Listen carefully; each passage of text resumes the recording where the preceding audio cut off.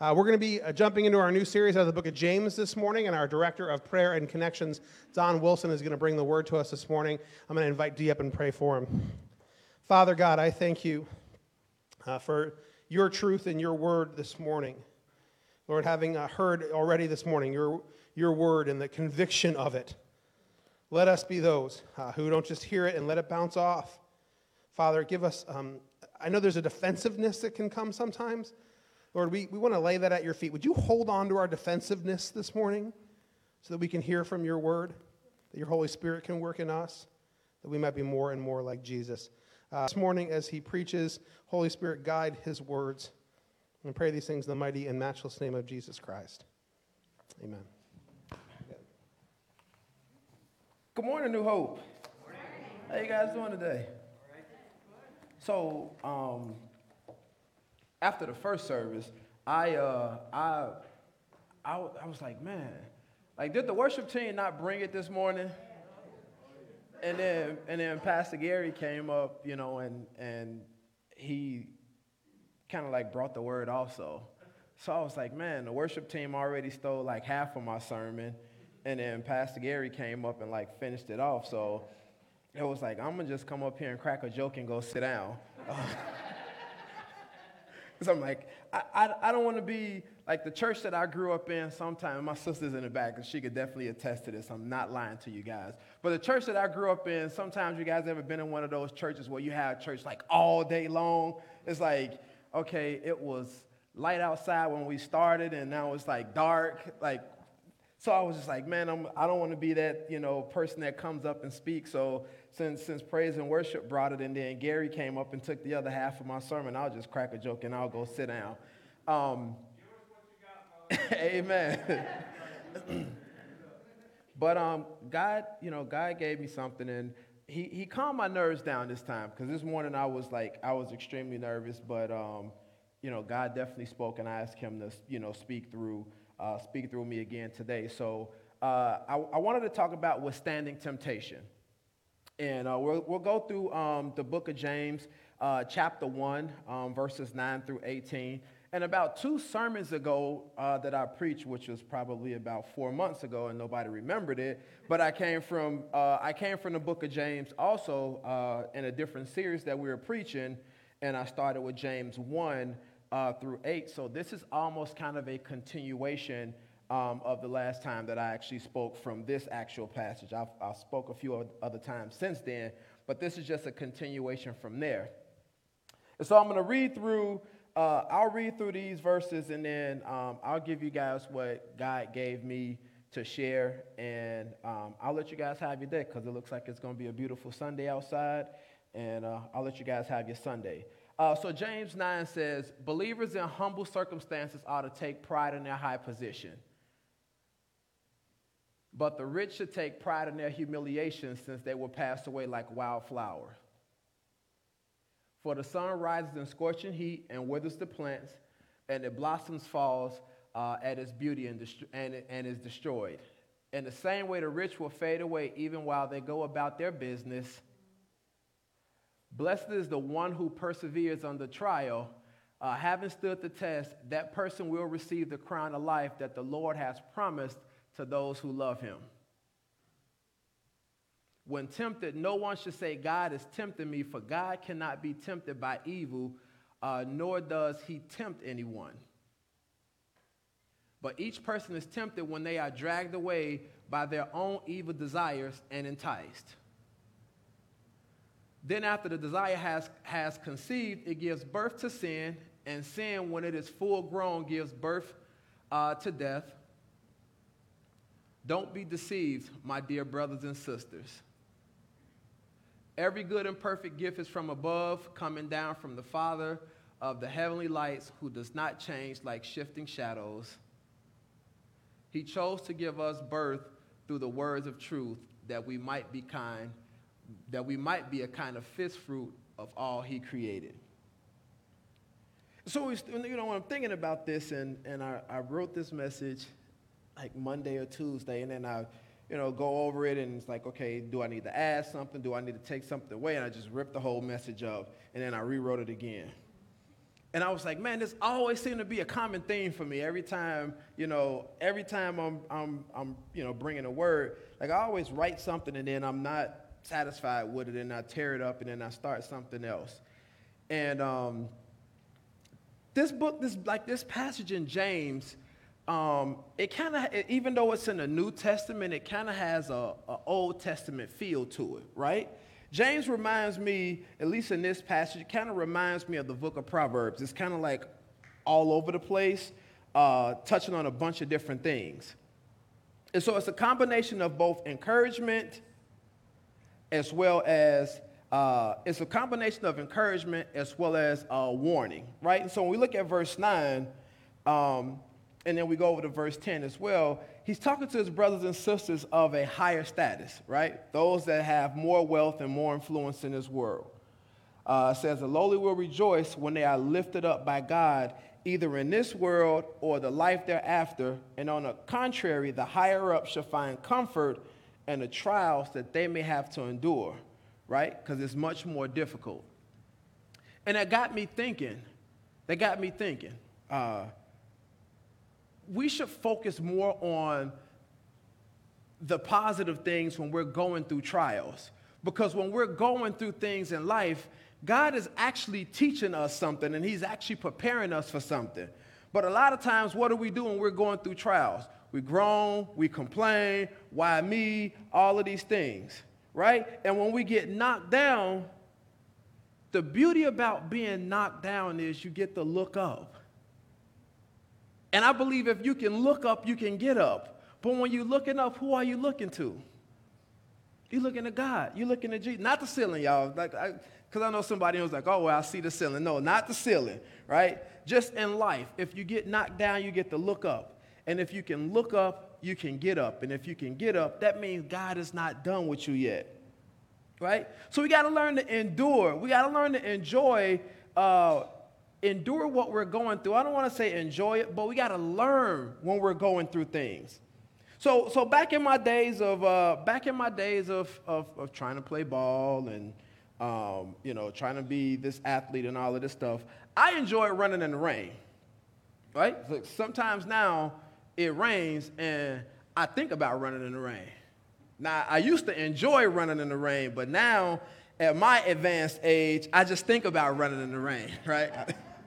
Right? Because when I was trying to be the best athlete, and when the goal for me was to get a scholarship, and when the goal for me was to try to go play professional ball, my encouragement came from, this is the motivation. This was the motivation. I see the mark, I'm going to go do it.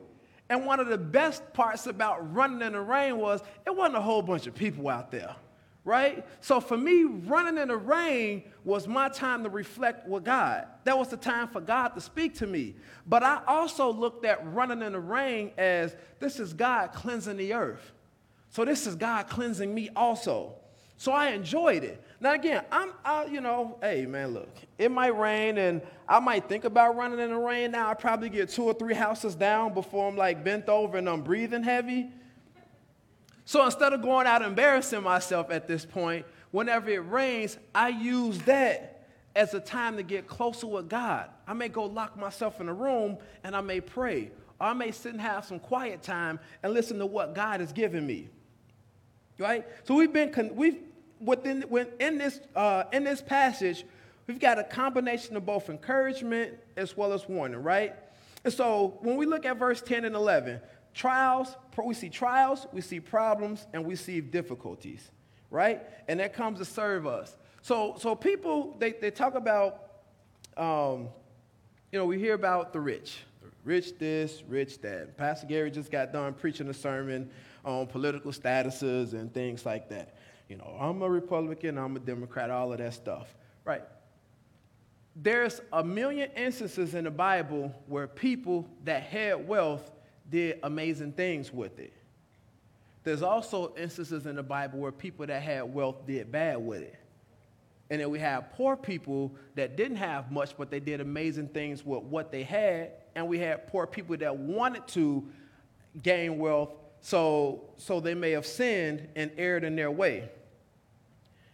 That became something that hit me heavy this week, right? Because I teach financial education, and, some of my friends are like, man, well, Coach D, man, it just seemed like sometimes you're just always talking about money and money and money and this and money is that.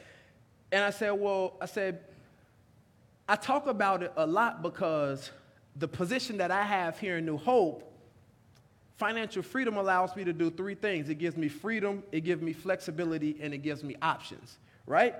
And so as the director of prayer and connections, if I'm tied to a 9-to-5 and one of my brothers or my sisters in Christ is in the hospital, I can't go visit them because by the time I get out, visiting hours are over. So am I really living up to what the title that I have here in this church is?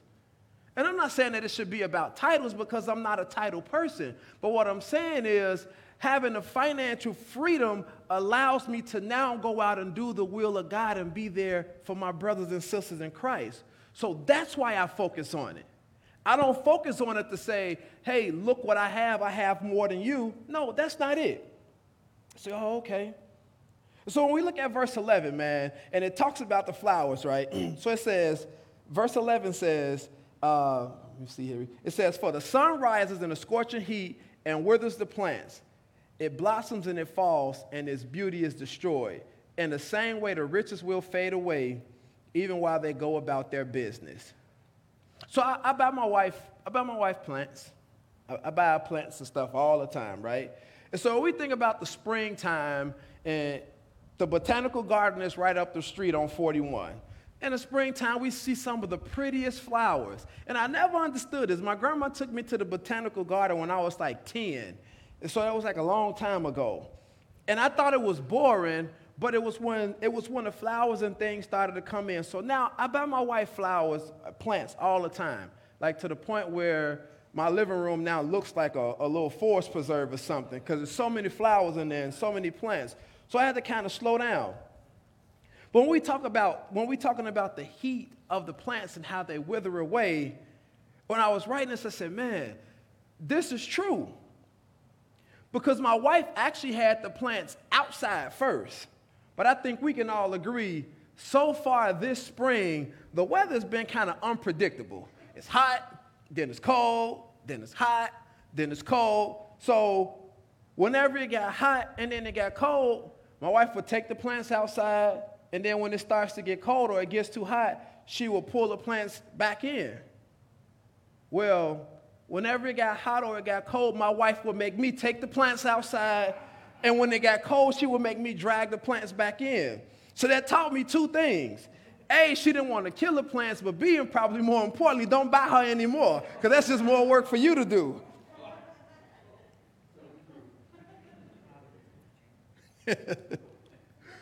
Right? And so every day she's got me pulling plants out, she's got me pulling plants back in.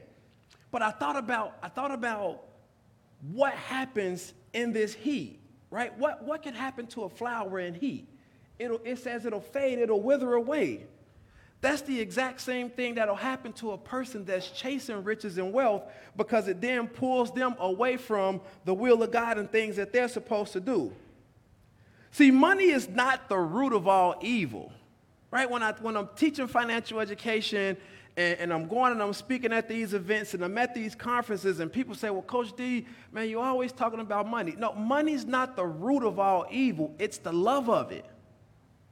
Money allows you to do some amazing things. So in my mind and the way I approach things every day is money's going to allow New Hope to build a hotel where if it's 7 degrees below zero outside, we can just shelter every homeless person in Round Lake, right?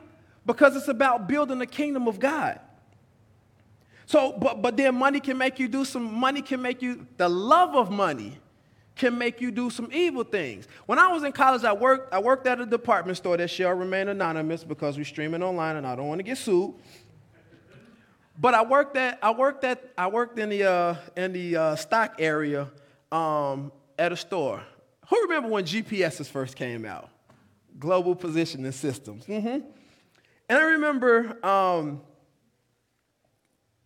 the pastor of the church that I was going to when I was in college, he preached a message on global positioning systems. And he said, man, Everybody has a GPS now. Everywhere you go, everybody has a GPS. And this is when they first came out. Now they got them on cell phones, so, we don't need the Garmin's and all of those things. And I remember sitting in church, and I was like, man, yeah, he's talking about this, this technology and this. All right, cool. Like, it didn't really hit me until we're driving from Tallahassee to Jacksonville to fly home one year for Christmas. We had one. And then I noticed every car that was on I-10 driving from Tallahassee to Jacksonville had a GPS in it. So I was like, oh, man, like this is that new big trend. Well, I knew some guys that was in church with me as well. We worked in the stock area. These GPSs that was like $400 or $500 at the time, they came in, and this is where the love of money makes you do evil things. These guys decided to go steal a couple of GPSs because they can now go sell them and make some money, right? Instead of being honest, instead of having integrity, instead of being a Christian, instead of in times when they were tempted to go speak to a supervisor, maybe ask for some additional hours, they try to take the shortcut way around. See, the enemy will put a lot of things in our way to tempt us. But it's up to us to withstand temptation. All right, and so you can ask yourself, verse 13, you can ask anybody that's walking with God. You're going to face trials, and you're going to face temptations to sin in your life. The biggest difference is God tests us. He tests us to bring out the best in us. Satan tempts us because he wants to throw our sins in our face, but more importantly, he wants us to be disobedient to God. I remember in college, I'm in Florida State, and, one of my coaches just made me run. Just all the time, just run. And I was like, shoot, I'm going to just hang up my cleats now because all I have to do is run. And I'm like, Coach, why can't I get in there to, go over these plays with everybody else? And he said, man, just go run. Just go run. And so I'm like, man, what am I in the doghouse for? I ain't even do anything. And so he gave me an explanation as to why he had me running. He said, son, think about this. We don't typically recruit players in the Midwest. A lot of our players come from southern states, Georgia, Texas, Florida, South Florida. They come from different states, right? So it's a different kind of heat down here. So in the fourth quarter, the last 2 minutes of a big game that can determine whether we play for the national championship or not, I need you to be in the best condition that you can be. So I'm pushing you to be the best player that you can be. So he was pushing me to be the best person that I can be. He was testing me. God tests us to be the best Christians that we can be. But the enemy tempts us because he wants us to be disobedient to the will of God. So I was like, okay, I got it. Coach. I understand. I'll go run. I'll shut up. I won't ask questions. Well, maybe like 2 or 3, but don't make me run anymore. So here's my opinion on why James has to make this abundantly clear that God doesn't tempt us. He doesn't tempt us. He had to make it abundantly clear because us as a human society, we love to play the blame game. We like to play, man, we blame everything on everybody but ourselves. So aren't we good at blaming everyone but ourselves, or is it just me? Right? Like, if I'm at work and something goes wrong, it was Comcast's fault that the internet shot. Like, I blame everything and everybody else. It's not my fault. We love to pass blame. We blame our parents for all the problems that we had growing up as kids, and we're not in the place or the level of life that we wanted to be at. Anybody in here got kids? Did the kids not blame you for everything? Because I sure as heck know my daughter blamed me for everything the same way I blame my parents for everything, right? But it was my dad's fault that he was in Chicago when I was in Tallahassee as a Christian, and being tempted by the enemy and the will, because I was away from everything that I had known, growing in love as it pertains to being in church and being in Christ. So I was tempted to go to a frat party. And then I was tempted to drink. And upon drinking, I overslept class. But did I take responsibility of knowing better and not doing better? Absolutely, I did not. I called my dad, and it was his fault, because he didn't call me that morning to wake me up so that I could get to this 7:45 class. It was his fault, right? Not the fact that I went to a party that I shouldn't have gone to. I drank alcohol that I shouldn't have drank. I got drunk and had a headache and a hangover, like all of these things. But it wasn't my fault, it was his, because he didn't call and wake his son up. So we blame everything on ourselves. But I know, look, man, I've been doing this a lot. Like dysfunctional families, everybody, hey, man, well, I didn't come from that perfect family. Well, I'm sorry, I got a news flash. It's 2021. There's no such thing as a perfect family. It's just not. Some families are just a lot better at hiding and covering up. All right, Olaskevix. Some families are just a little bit better at hiding and covering up their problems than others are. Some people wear their hearts and their problems on their sleeves. Others don't want anybody to know their business in fear of being judged. They just don't, right? But if y'all don't believe me, because I know somebody sitting here right now saying, well, Coach D, I don't believe that, I don't believe that, I don't believe that, temptation doesn't come, or that we play the blame game. Here you go. Like, we blame our jobs. We blame, I don't make enough money. We blame it on our jobs. Our kids blame us for all of the problems. But here's a classic one. We blame our spouses. We blame our spouse. Fellas, we ever had plans to go to our friend's house or go out to dinner, and we had reservations for 7 o'clock, and we show up at 7:45, and what do we say, fellas? My wife made me late. Because she got to comb her hair, it's got to look a certain way, she's got to do her makeup, she's not happy with the dress that she has on, so she changes 27 times, and now we're 45 minutes late. So we blame our spouses. But if that's not enough to convince you guys that we blame others, I encourage you to go read the book of Genesis. Go back and read the book of Genesis. God created Adam. And then from Adam's rib, God created Eve. But when Eve had Adam eat the fruit, and God asked Adam, did you eat the fruit? What did he do?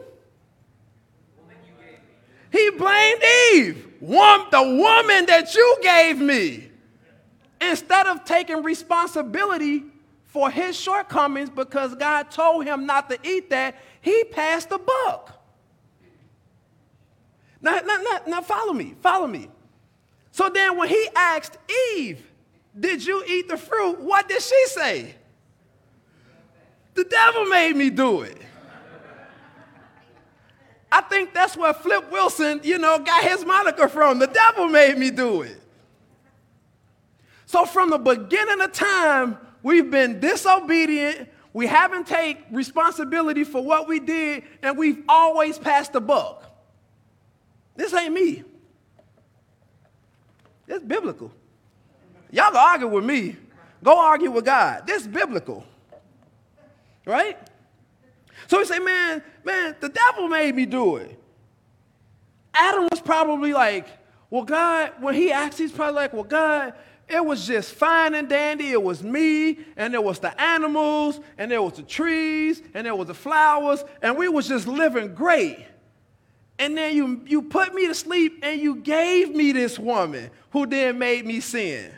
You could have just left me in the wilderness with the giraffes and the rhinos and everything else, and I wouldn't have been disobedient. Instead of saying, Father, I sinned. Right?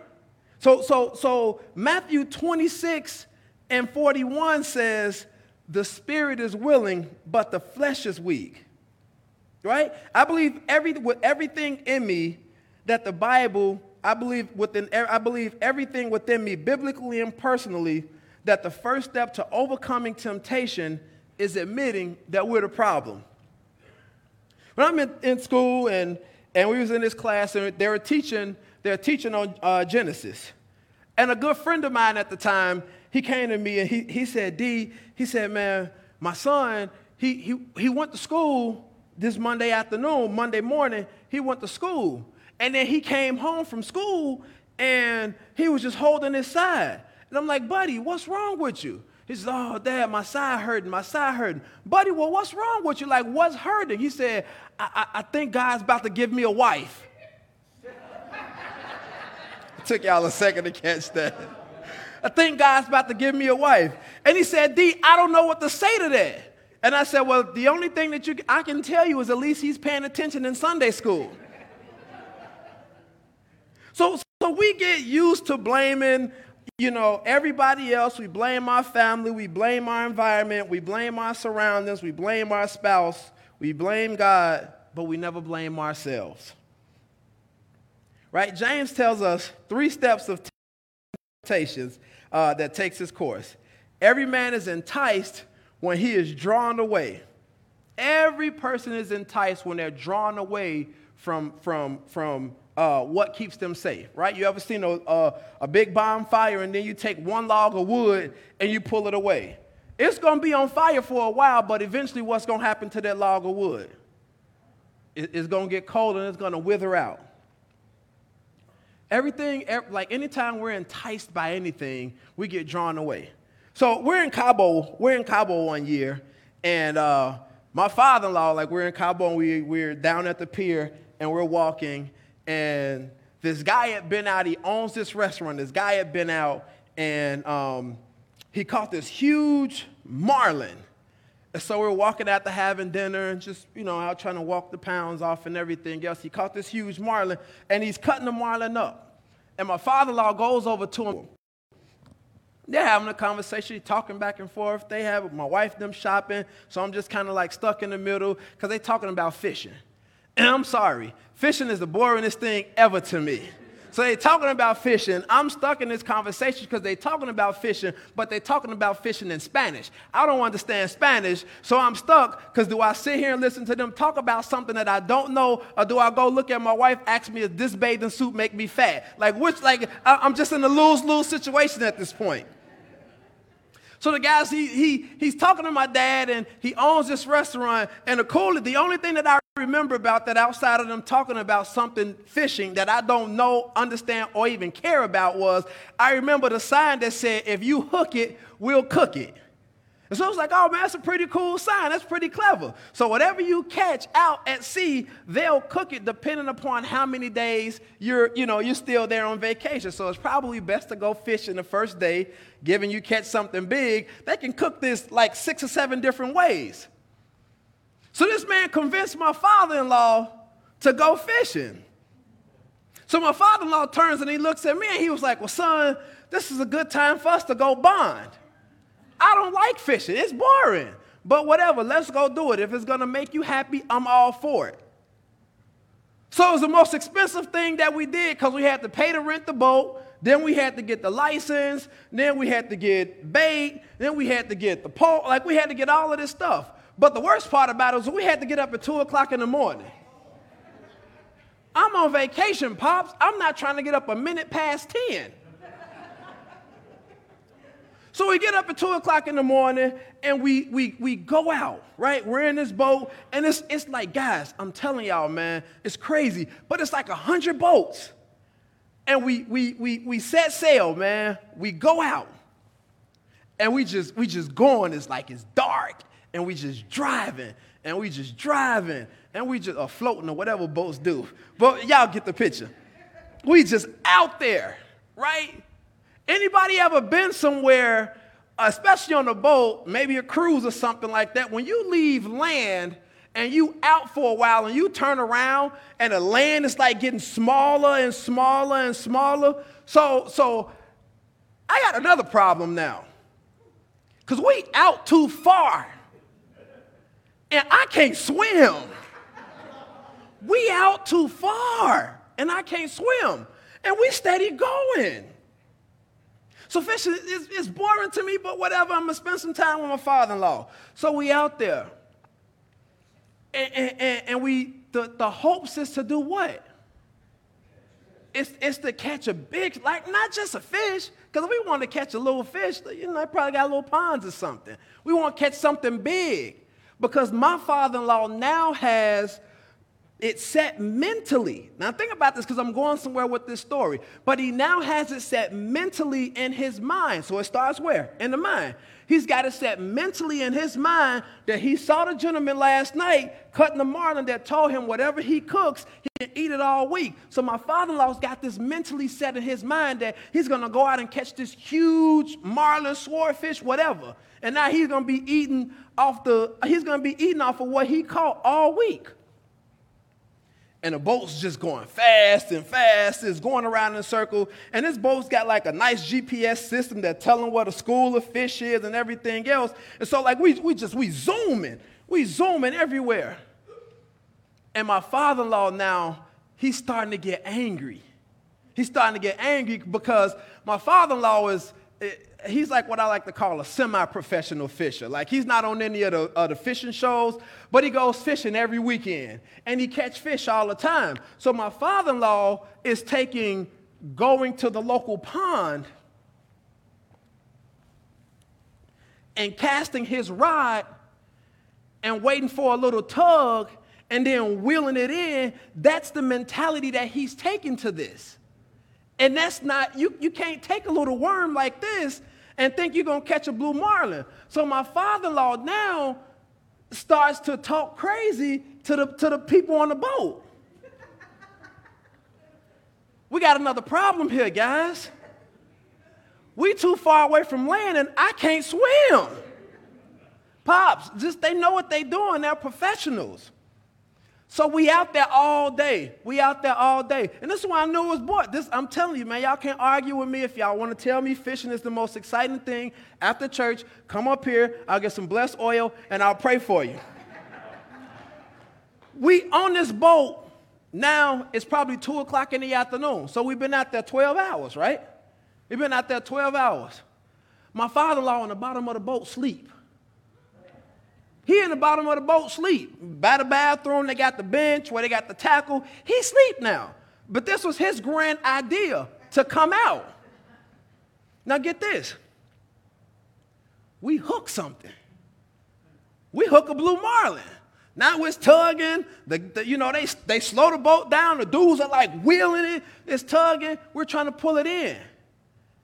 And the marlin gets off. And it swims away. So now I'm down there waking my father-in-law up. He comes up. He don't believe us because he didn't see it. Now, mind you, where we at? We're far away from land. Here's where I'm going with this story. The enemy entices you with something that looks good to get you far away from the will of God. Just for you to think that you caught it, for him to slip it right through your hands. And now you disobedient to what God said to do or to not do. So guys, don't get caught up in catching a big marlin. If it's just a bunch of little fish that you just enjoy, man, just go enjoy the fish.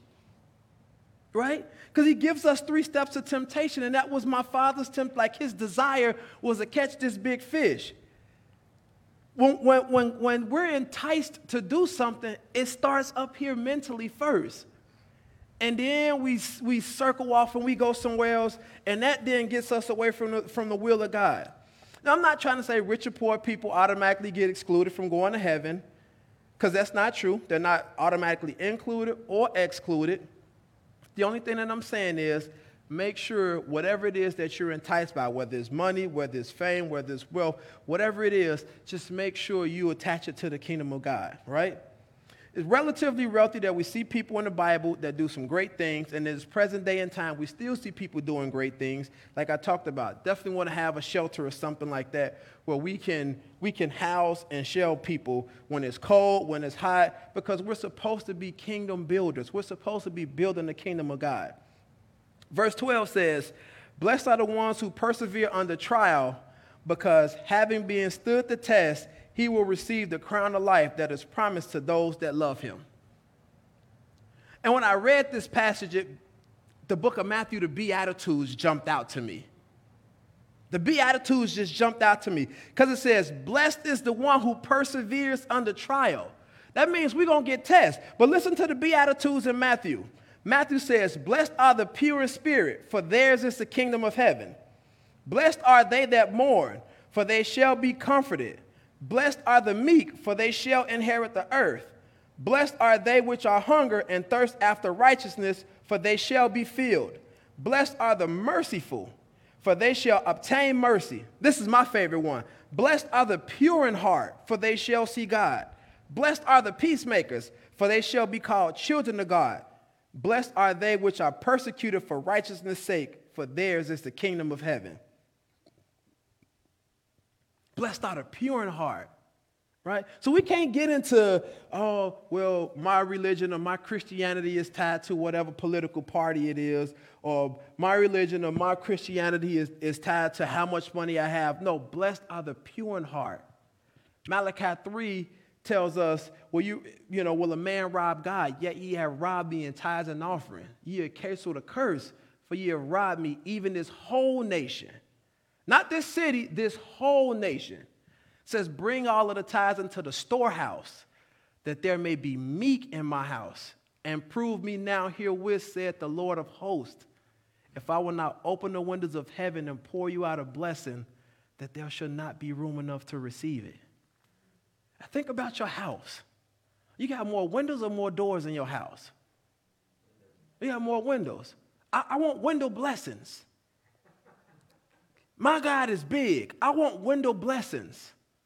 But in order to get window blessings, you have to give window gifts.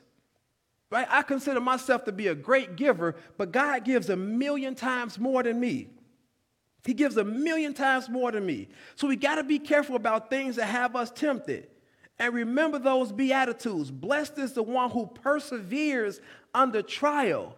Having stood the test, the person will receive the crown of life that the Lord has promised to those who love him. He says, blessed is the one who endures, because you're going to be tried. You're going to be tried. Any Christian that has a walk with God is going to be tried. I can promise you that. You're going to be tempted. Notice it didn't say in life you're not going to get tempted, or the man who's never tempted, or whose temptations come easy to concur. Instead, the blessings are promised to those that endure. So when you're going through something, think about having your mind focused on Jesus and how God's going to reward you for staying faithful to him. Right? Think about some of the ways we are tempted. Right? This is how easy the enemy tricks us. This is how easy he tries to trick us. Right? We all work. You go to happy hour. They got a happy hour at the job. Happy hour is supposed to build team camaraderie, right? But then you say, I don't want to go to happy hour because I'm going to be tempted to this, and I know that this can lead me down a dark alley. So then what does your supervisor say? Not a team player. Right? Performance evaluation time comes around. Well, department head happy hour, and Don didn't show up. Not a team player. Point deducted. So you go to happy hour out of pressure. You go to happy hour out of guilt. And then you say, well, now you're there, I'm going to just go and I'm going to be there for like 15 minutes just to show my face, and then I'm leaving. But then you're there, and what happens? You have one. Oh, well, everybody else is doing it. Come on, you should do it too. Everybody. So you have one. And then you have another one, and then you have another one. And then you leave, and you're like, well, I was able to escape with only having 3. But then the next day the enemy says, well, guess what? Like those 3 didn't really do anything to you, so it's okay to have another one, and then to have another one, and to then have another one. And so now you're falling down this dark cycle. And it all started from going to happy hour and being enticed. So, A, don't go to happy hour. I don't care what the supervisor says. But B, and more importantly, be mindful of the tricks that the enemy comes. Pornography. You know, I know people right now say, man, I could watch a pornography movie and it won't even bother me. And then 2, 3, 4 months later, they watch it to wake up in the morning and they need it to go to sleep at night. We got to be careful with the tricks of the enemy, right? So think about this. Corinthians 10:13 says, no temptation has overtaken you except what is common to mankind. God is faithful, and he will not let you be tempted beyond what you can bear. But when you are tempted, he will also provide a way out so that you can endure it. He'll give us a way out. My favorite car growing up was a 1996 SS Impala. My favorite car, man, it was at the time. And as I'm writing this, I was like, well, man, God's giving me something different. That SS actually stood for shoes and socks. Because when he says he'll give you a way out, that means when you see the tricks of the enemy coming, you should start running. You should start running. Right? You're going to, like as you're growing through a Christian, you're going to have to deal with some things. You're going to have to deal with some things, right? I talked about temptation a few months back, verses 2 through 12. And like I said, we're back here again. You're going to have to overcome some things in life, right? But I want you guys to understand this as I get ready to wrap this up. It's not a sin to be tempted. It's not a sin to be tempted. Even Jesus was tempted in the wilderness. Satan said, turn those stones into bread. So if Jesus was tempted, who are we? But Jesus resisted the devil and he fled. Sinful thoughts, they can't be entertained. Because if we even entertain them, that's going to spark that curiosity of maybe I can do it just this one time. And then he'll make it seem like getting away with it just this one time, or mean you'll get away with it again. So if you get away with it just this one time, you'll go back and you'll do it a second time. And then you'll go back and do it a third time. And who would agree that's how a habit is formed? Right? So think about this. We can't allow our minds to think sinful thoughts. They must be resisted. They must be rejected. When those sinful things come upon you, I challenge you to just pray and call on the name of the Lord. And here's why. You sow a thought, you reap an act. You sow an act, you reap a habit. You sow a habit, you reap a character. And you sow a character, you reap a destiny. So where does it start? It starts in the mind. So we got to be careful what we allow the enemy to put into our mind. And most people think about things before they actually do them. I'm a criminology major, back in college learning different things. Well, what's premeditated murder? What's capital murder? What's, premeditated capital murder? What's second-degree murder? Premeditated murder always stuck with me. Because it was the thought process that went into the crime that was being committed. This person planned out how they were going to take somebody's life. And when they planned it out in their mind, they allowed the evil one to populate and pollute it. So things start manifesting mentally first before they ever appear in a physical form. Right? And James, so in verses 16 through 18, because all we've been talking about is temptation and overcoming it. James 16 through 18, verse 16 through 18 sheds some positive light, right? Because it says, during the dark times of temptation, if we don't fall prey to lust and sin and allow that to distract us from the will of God, God's got some great things in store for us. You'll receive the crown of life. So when you're standing there, he says, well done, my good and faithful servant. That's what I want the Lord to say about me, right? God doesn't change. Everything that's good and perfect comes from him. We change all the time. God does not change. My sister is here. Raise your hand, Ebony. My sister is here. We got to, y'all just go with me, man. Y'all just go with me. Y'all just go with me. My sister had my nephew. I was like 19. And I didn't know a whole lot about holding babies and all of that stuff. I didn't want to throw up on me. I don't want to change no diapers, like none of that stuff. So my sister was like, take a picture with your nephew. So I took the picture with my nephew. What color shorts did I have on? Some red shorts. She's supposed to know this. She got the picture in her phone. So I took the picture with my nephew, and it was like cheese. And see, she doing it. Like I'm holding my nephew out here because I don't want the baby to throw up, right? So when I'm writing this message, and God says he'll never change. He's the same yesterday, today, and forevermore. I'm looking at this baby picture, this picture of my nephew as a baby, and this was 20 years ago. And I was like, man, a lot has changed. Because he was like this big 20 years ago. And now he's like this big 20 years later. Right? So he grew this way and I grew this way. A lot changed. But God was the same then, he's the same now, and he'll be the same in the future. And he says if you're faithful, he'll give you blessings. Like it has me thinking about my wife. I used to, hey man, I was in shape. I was trying to be a ladies' man. I wanted to date every girl in the city of Chicago, and I fell out of the will of God, man, and I sinned a lot. And the second I gave my life back to God and I recommitted and rededicated my life, he gave me the best gift ever. He gave me my wife. So now we're 19 years and counting.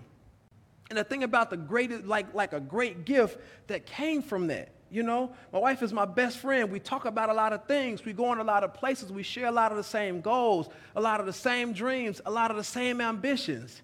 And so when things get difficult, I talk to them and I'm like, man, because I was obedient. God gave you to me. God gave you to me. So God gives us the greatest gifts if we trust him and we stay far away from sin and temptation. Now, here's a couple of verses to help you guys. 1 John 1:9 says, if we confess our sins, he is faithful and just and will forgive us of our sins and purify us from all righteousness. Now, think about this. What would have happened if, when God asked Adam if he ate the fruit, if he'd have just said yes? He'd have forgave him right there on the spot. But he passed the buck. He passed the buck. Psalms 51:10 says, create in me a clean heart, O God, and renew a right spirit within me. All we got to do is ask. He just say ask, and it'll be given to you. He just says ask, and it'll be given to you. So I want you guys to take a few minutes as I close out this sermon. Take a few minutes. Ask God to show you the things that that the enemy entices you with all the time. Don't try to don't try to put them out of your mind. Don't try to negotiate and say this is, I'm not enticed by this. Ask God to show you the things that the evil one entices you with, the lust and the temptation. But ask God to give you a way out. And then I'm going to pray us out.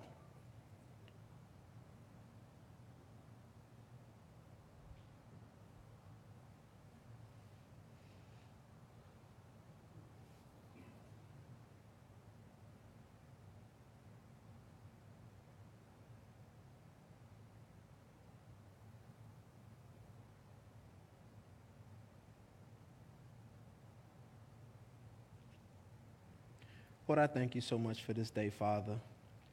I thank you for grace and mercy. God, I thank you for being a great God. I thank you for being better to all of us than we ever deserve. Father, I thank you for never leaving us and for never forsaking us. God, I just ask that as you show us the things that the enemy used to tempt us, to get us further and further and further away from your will and from your presence, that you allow us a way to escape, as you said in your word. Father, I ask that you allow us in those moments to, instead of drawing further away, to draw closer and closer and closer to you. Lord, I thank you and I love you for all that you do and for who you are. And it's in your Son, Jesus' name, I pray. Amen. Go and be the people of God and have a great Sunday.